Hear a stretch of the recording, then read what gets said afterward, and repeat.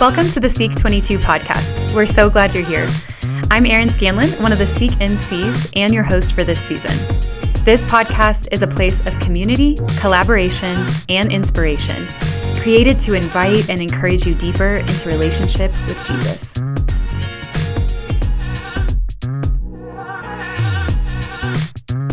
Today we're hearing from our friends at the Man Catholic podcast. With a strong focus on Christian community, Steve Priest, Thomas Wirtz, and Brian McAdam discuss elements to help men be a brother to the other men in their life. Men need other men to thrive. Hello, everybody, and welcome to the Man Catholic podcast. My name is Steve Priest. I'm Brian McAdam. And I'm Thomas Wirtz. We are your hosts for this special SEEK podcast. The topic of today is being a brother to a brother, but before that, we wanted to share a couple fun stories of a past SEEK in our own lives. And guys, looking back, it was my very first SEEK conference in 2004. And I was a student at Colorado State University, go Rams, and had barely heard of Focus. And a friend of mine drove up from Fort Collins to Denver and kind of got involved in this conference we knew nothing about. And at first, I saw a lot of dating talks, and I thought, let's just go to those and sit by cute girls. That didn't work out as well as I thought.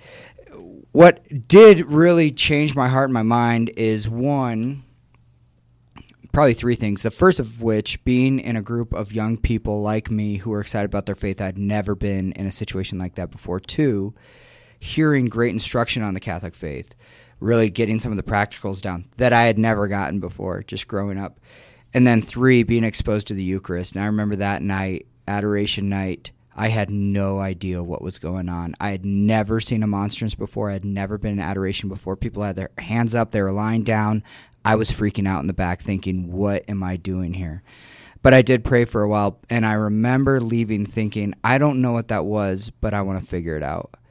And when I left that Focus conference in 2004, it was just the first step of many to come of giving my life to Christ. And I look back at it as being one of those kind of turning points in my life. What about you guys? Do you guys have a great memory from a SEEK conference? Yeah, gosh. So I've been in Focus 20 years now. So I've seen 22 to 23 different conferences, going from dozens and dozens of students to hundreds of students to thousands and thousands of people. And so, but profound for me, probably, I think it was 2001. I think it was my senior year. So I beat you, Steve. I always try to do that. The conference was at the Cornhusker in Lincoln, Nebraska, and I was having my conversion. So we talk about community and brotherhood. I was starting to find the guys that I needed to walk with, and they were there at the conference, and I'm grateful for that opportunity. And Adoration and Confession was at the St. Thomas Aquinas Newman Center, and I remember the guys that I went with were all in the front row, and I had just gone to confession. And I think I had gone a few times prior to that as I kind of got back into my faith. But I remember coming back after confession and sitting in the front row next to these men. And I just broke down and started to weep in front of our Lord in adoration there. And it was a profound moment. Obviously, I remember it still 20 plus years from that day. And I think it was a big moment because all those years, all that energy I had spent trying to find joy doing other things. And it was right there in relationship with the Lord. And so I think the pressure was just relief of just realizing this is the source of all that I had looked for, all that I had wanted. He's right here. Plus the regret, the sadness, the sorrow of my sins. It's just a profound moment. I'm so grateful that those men who I hadn't spent much of my college time with had welcomed me, kind of an outsider, into fellowship with them. Because that was such a big part of my life as I finished my senior year, to be able to be in Bible study with these guys. But yeah, that moment in front of our Lord in tears. The memory that comes to mind for me is in 2004, SEEK was in Denver, my home city, home state, and this was the Jim Caviezel conference. The first time, I think we've had Jim Caviezel twice at SEEK. This was the first time that he was there, and they showed the Passion of the Christ, and just such a powerful movie for those who have seen it. And I think for me, a deep awareness, maybe for the first time, of everything our Lord did for us in his suffering and in his death, and just inspired me to want to make sacrifices, heroic sacrifices, like he did. Maybe not to that degree, but to follow him in sacrifice and in laying down my life. So that was super powerful for me and for all the attendees there. I mean, we were just spellbound afterward and went into adoration. I remember afterward, and I think it's a special moment to be able to adore the Lord in a renewed way, kind of with a new sense of fully who He is. Mm-hmm. I've been to every conference offered since 2004 by Focus, and I think you guys probably have, and I think you'd agree with me that every conference experience is different, right? No matter what city it's in or who the speakers are and what is going on in your life when you go, it's a different experience, and they never get old. The Lord always does something different to my heart every single time I go. So jumping into the topic for today, being a brother to a brother, it's all about friendship, specifically looking at manly friendship, as this is the Man Catholic podcast. And something came up recently between Brian and Thomas and I. Now, the three of us have crossed paths for over a decade now, whether it be within Focus or where we go to church or our families crossing paths. But it really probably in the past, I don't know, guys, 2 years, 3 years, we've probably really given some more intentionality to our friendship. And I think we've seen that grow even further this year. Shout out to Exodus 90. We did Exodus 90 but 3 years ago together. That was probably one of those big moments that really launched our friendship to the next level. But recently over the Christmas break, Thomas and Brian were giving me a hard time because I had not seen It's a Wonderful Life, original black and white version. We all know the line, Daddy, teacher says every time a bell rings, an angel gets its wings, right? Like, I know that line. I could have told you what movie that was from, but I had no idea who was in the movie, what it was about. In fairness, it is a classic. So it was very right of us to encourage you as a brother to see the movie. It was a good fraternal correction, which we'll get to in a little bit, to see it. So my wife and I sat down, and our son, we watched this movie, and I really feel like friendship is part of the foundation that this movie was built on. We all look at it as a Christmas movie, and maybe rightly so. But friendship, true, authentic friendship, that even in the hardest of times, the friends are the ones that are there for you, is what came to mind for me. And at the very end of this movie, Clarence, the main character's guardian angel, has been carrying around a book called Tom Sawyer.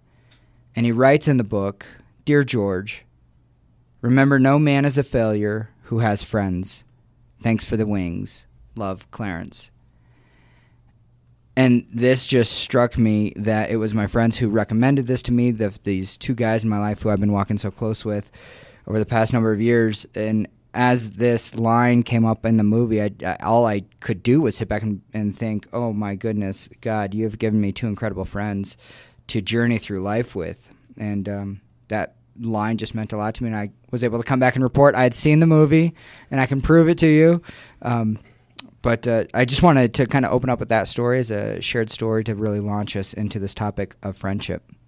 It was great. Steve gave Brian and I each a copy of Tom Sawyer with that quote written in it. And so I think it was just a profound gesture, Steve, of friendship. And it's been beautiful because the latter part of last year, the three of us started meeting much more intentionally beyond meeting as families. The three of us to be a band of brothers for one another. Men need men to thrive. It's just part of how it is. We can't do this alone, and we need other guys to do three simple things, I think. One, provide accountability to living the Christian life, to praying, to pursuing the Lord, to being holy. There's so many facets of accountability that can be mentioned. The second thing is the encouragement, right? The Christian life, our Lord has said, you're going to carry your cross if you come after and follow me. And we need to encourage one another in the pursuit of him, in the dying of self.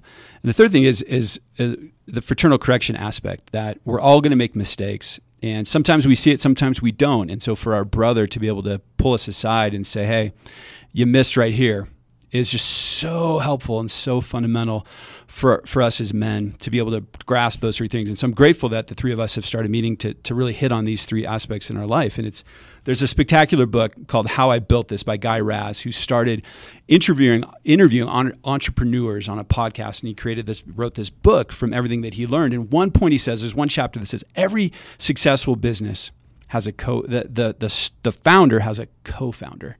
Which is interesting because it kind of points, it's in the business world, but it points to the fact that you need other people as you journey towards greatness. Yeah, Thomas, those 3 points are spot on. And I'm going to hit on accountability here briefly for you, for our listeners today. It's funny, when we think about accountability, I think sometimes we immediately turn to, when I do something bad, I'm going to tell people that I did it so that they can hold me accountable and say, don't do that, which is good. It's not a bad thing, right? A lot of guys out there will have a text line that say, hey, I fell, whether it be to purity or anything. And the guys will say, okay, hey, we're praying for you. We're going to fast for you. That's awesome. Do that. But if we can figure out a way to get ahead of that so that we're actually not falling, all the better, right? And so Thomas actually sat down Brian and I and said, hey, guys, let's do some kind of an accountability group together. And, well, my mind went to, yeah, let's just tell each other when we fall. And Thomas said, no, Steve. In addition to that, let's actually try to prevent ourselves. And I was like, great idea, Thomas. You're the smart one. And I came to them, and I don't know if you guys remember, we sat down for our first time. And I said, look, I have two fears. One, I'm way worse than you guys are in life and in all of the above. And two, I fear that if I show up and I'm vulnerable and I share all of these, that either you're going to be freaked out or hesitant and not share back. Both have resulted to be untrue. You guys are way worse than me when it comes to morality and virtue. Just kidding. But both of those fears, I think they were grounded in lies from Satan, right? I mean, he does not want men to get together to have authentic accountability. He certainly didn't want us to get together. So then Brian, and his wizardry on Excel and his genius of organization, created a spreadsheet for us that reminds us daily via text. I have no idea how, but it reminds us daily via text to input whether or not we prayed that day and if anything disappointing happened, some kind of fall or struggle. And so not only every day are we reporting to each other, but then we still get together, I don't know, every 3-4 weeks and talk through what happened, how did it go, how could we have done it differently. We pray for each other. And I think this is the most successful approach to accountability I've ever been a part of. My prayer life has been consistent, not always amazing, and prayer's not always going to be amazing, but I'm showing up every day. And when I don't, I tell my brothers about it. And falling in any area of sin has decreased dramatically, because we'll laugh about it when a certain sin or temptation comes up and we're right there on the edge of sin. We think, if I do this, I'm going to have to put it in that darn sheet. Now, the state of our souls is way more important than a spreadsheet. However, it's a very practical human element that has been integrated into this that the Lord will work with. And so I've seen this level of accountability just perform miracles in my life. So it's really been incredible. Brian, fraternal correction. Yeah, thanks, Steve. I'll say a few things about it. First of all, just why fraternal correction? And there's a great line in Proverbs you guys have probably heard, as iron sharpens iron, one man sharpens another. And that's really the reason behind why do we fraternally correct. So, fraternal correction is to turn to your brother and offer some words to help them grow, especially through a mistake they may have made or something difficult like that. But before I share a few practical points on how to do fraternal correction, I just want to say the disposition you really should have is you should really be desiring to receive fraternal corrections more than you desire to give them. If you're looking ultimately to point out the splinter in your brother's eye and you're disregarding the beam in your own, it's probably not the right disposition to enter into fraternal correction. So you should want to receive it. before you look to give it. And as Thomas, I think, had mentioned earlier, it's really the context for it is a prior relationship, a relationship of trust, whether that be built through the kind of accountability Steve's talking about, or just in general through friendship, as we're talking about. That's the right context for giving fraternal correction. A few just quick points on how to do it.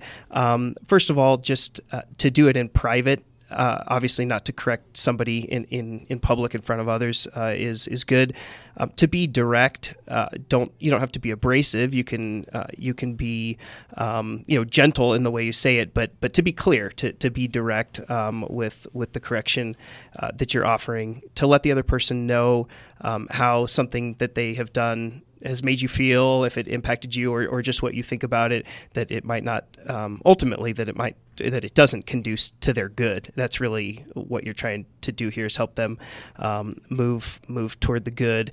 And I just offer one last point: just the kind of shorter is usually better than longer. So again, with that's sort of the direct thing as well, just getting to the point and being clear in an encouragement for how your brother can grow toward the good.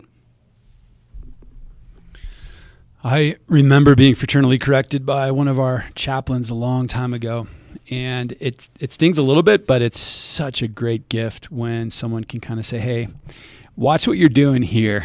It's like, "Oh, I didn't know that," or maybe I did and I was justifying it, and so I needed that extra effort, that extra encouragement. So I love it, Brian. Thank you. And that's that third point we talked about is the encouragement piece. And again, our Lord said, "You've come after me, you must pick up your cross and carry it." And living the Christian life sometimes, usually, always, is difficult, right? Because we're seeking to die to ourselves, we're seeking to swim upstream, all these things. Now, God, in His goodness, gives us His grace. And it's His grace that catapults us through that difficulty. But we also see in a beautiful example of Christ Himself, when He was carrying His cross, He was helped by Simon of Cyrene.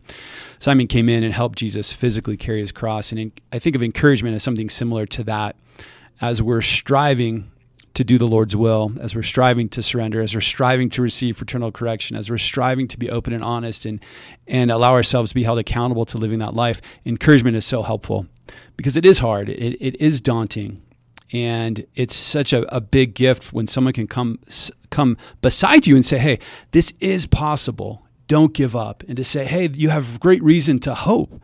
That hope and that understanding that I can do this is so important for us, because we are not angels. We're not yet in heaven. And just that natural effort from a friend to encourage us, I think, is so meaningful. And there's so many reasons to despair and lose hope in our world. And so many people, unfortunately, are doing that. And so to have a brother next to us, or a few brothers, a band of brothers that can come and encourage us and say, "Don't give up, keep going," is huge. It's so easy to be discouraged in the culture in the world today. Even media. If you watch any modern day media, movies, television shows, they're constantly putting men down specifically, saying that we're not good enough, we're not strong enough, we're not feminine enough, we're just not cutting it. I mean, that's what's coming from the media, right? They're trying to cut down what true masculinity is, and brotherhood and friendship, all the things that we're talking about today, you would never see or hear about in modern music or movies or television. And because that's what we have as our model, it's so easy to get discouraged, to think we're failing at our jobs, we're not a good enough student, we're a terrible friend, we're a bad boyfriend or fiance or husband or father. But I want to go back to Clarence, because if we look at the life of George, a couple spoilers here, go ahead and turn down the volume if you haven't seen It's a Wonderful Life, and count this as a fraternal correction if you haven't. George was going through a hard time in work, and he, through a series of events, they ran into a financial crisis, and he was tempted with the idea of suicide. He's standing on the bridge, and then Clarence comes into his life and shows him what life would be like without it. And the movie ends with George being reminded that all the people in his life throughout all the walks have come to provide him the financial resources that he needs to get out of this financial crisis. And Clarence reminds him, remember, no man is a failure who has friends. And so you might be listening to this thinking, I don't have a friend like that, or I've got friends, but oftentimes they lead me maybe into sin or other things. Thomas, I know we've talked about some tips or practical things that we're doing, but what advice might you have for some of the guys who are listening to this today? Yeah, thanks, Steve. Gosh, what a spectacular movie in that quote. I'm so grateful you brought that in, because man is not a failure if he has friends. How do we have friends, practically speaking? What does that look like? And I will prod Brian to give us an idea of what actually friendship is. But practically speaking, find, like Steve and I and Brian talked about as we meet, find a band of brothers that you can actually run to the Lord with. That element of accountability, that element of encouragement, the element of fraternal correction that you can trust, that you can just pursue the Lord with. Find those men. If you don't know them, look for them, right? Put yourself in situations where they will be. If you're on a college campus, find the Newman Center, find Focus. If you're in a parish, go to the men's group. Just do what you can and put yourself in situations where you can find those men and run with them. Open yourself up to them. Seek opportunities to trust them. A second piece is, if you've got that group, is help other men realize that maybe they don't have a group of men that they're running with. Find men that you can kind of mentor, that you can lead. So think of, maybe you have a group of men that you're running together, and then another group of men where you're trying to lead and you're trying to help them see the importance of having a true friend, a true brother. And it's an amazing thing. We hire amazing men in Focus every year. And just in the fall, I was talking to one of our missionaries, and he had a recent experience through Focus. And we were talking about that experience, and he said, Thomas, it wasn't until that experience that I finally had a bond with men. Like, my whole life, I just hadn't had deep friendships with men. And so, guys, if you're out there, if you've got a band of brothers you can run with, keep running, run hard, and help other men find that group of men that they need in their life. Help them understand how important that is, because we're getting lost on social media. We're getting lost in technology. It's too easy for us to not try to find men in our life that will challenge us. But we need that. Other men need that. I think those are good practical steps, Thomas. I would say, kind of as a principle, just in general, is there's different kinds of friendship. There's friendship where you're pursuing pleasure together. There's friendship where you're pursuing utility. You're kind of both getting a temporal good out of it. But there's the highest friendship, and that's what Thomas is talking about, which is where you're pursuing the good together. And true friendship really requires both people to be virtuous and desiring to grow in virtue. And so the only thing maybe I'd add, Thomas, to those practical points is just really to make sure that you're growing in virtue yourself, because at the end of the day, if you're not on that path and serious about that pursuit, you're not going to be capable of the really rich kinds of friendships that George Bailey had that you're describing here. You're either moving towards virtue or away from virtue, right? Towards Christ or away from Christ. If you're listening to this podcast, you are at least aware of SEEK22 coming up February 4th through the 6th, broadcast all over the world. If you are not registered, register now at seek.focus.org. It is an incredible event, and invite your friends, invite men in your lives to join you for this, whether you're hosting in your living room, at a parish, or at a university. This is an awesome opportunity to launch you into wonderful brother-to-brother friendship. That's it for today. Thanks for listening. We are the Man Catholic Podcast, and we'll see you at SEEK22.